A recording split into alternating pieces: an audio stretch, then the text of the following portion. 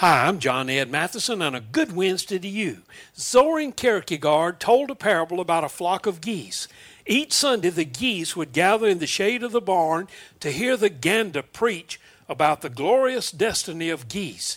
He would describe the grand purpose for which they were created, mainly flying. Week after week, they were enthralled by his message about soaring above the clouds. Meanwhile, the geese were getting more and more plump, until at Christmas time they were so plump they couldn't get off the ground, and none of them ever experienced the exhilaration of actually flying. You know, going to church is not just to hear the great lessons on the purpose that God has and where he wants to lead us. We have to then go out and put those lessons into practice. We need in society and in the church today to get less plump and become more active in putting our faith into practice.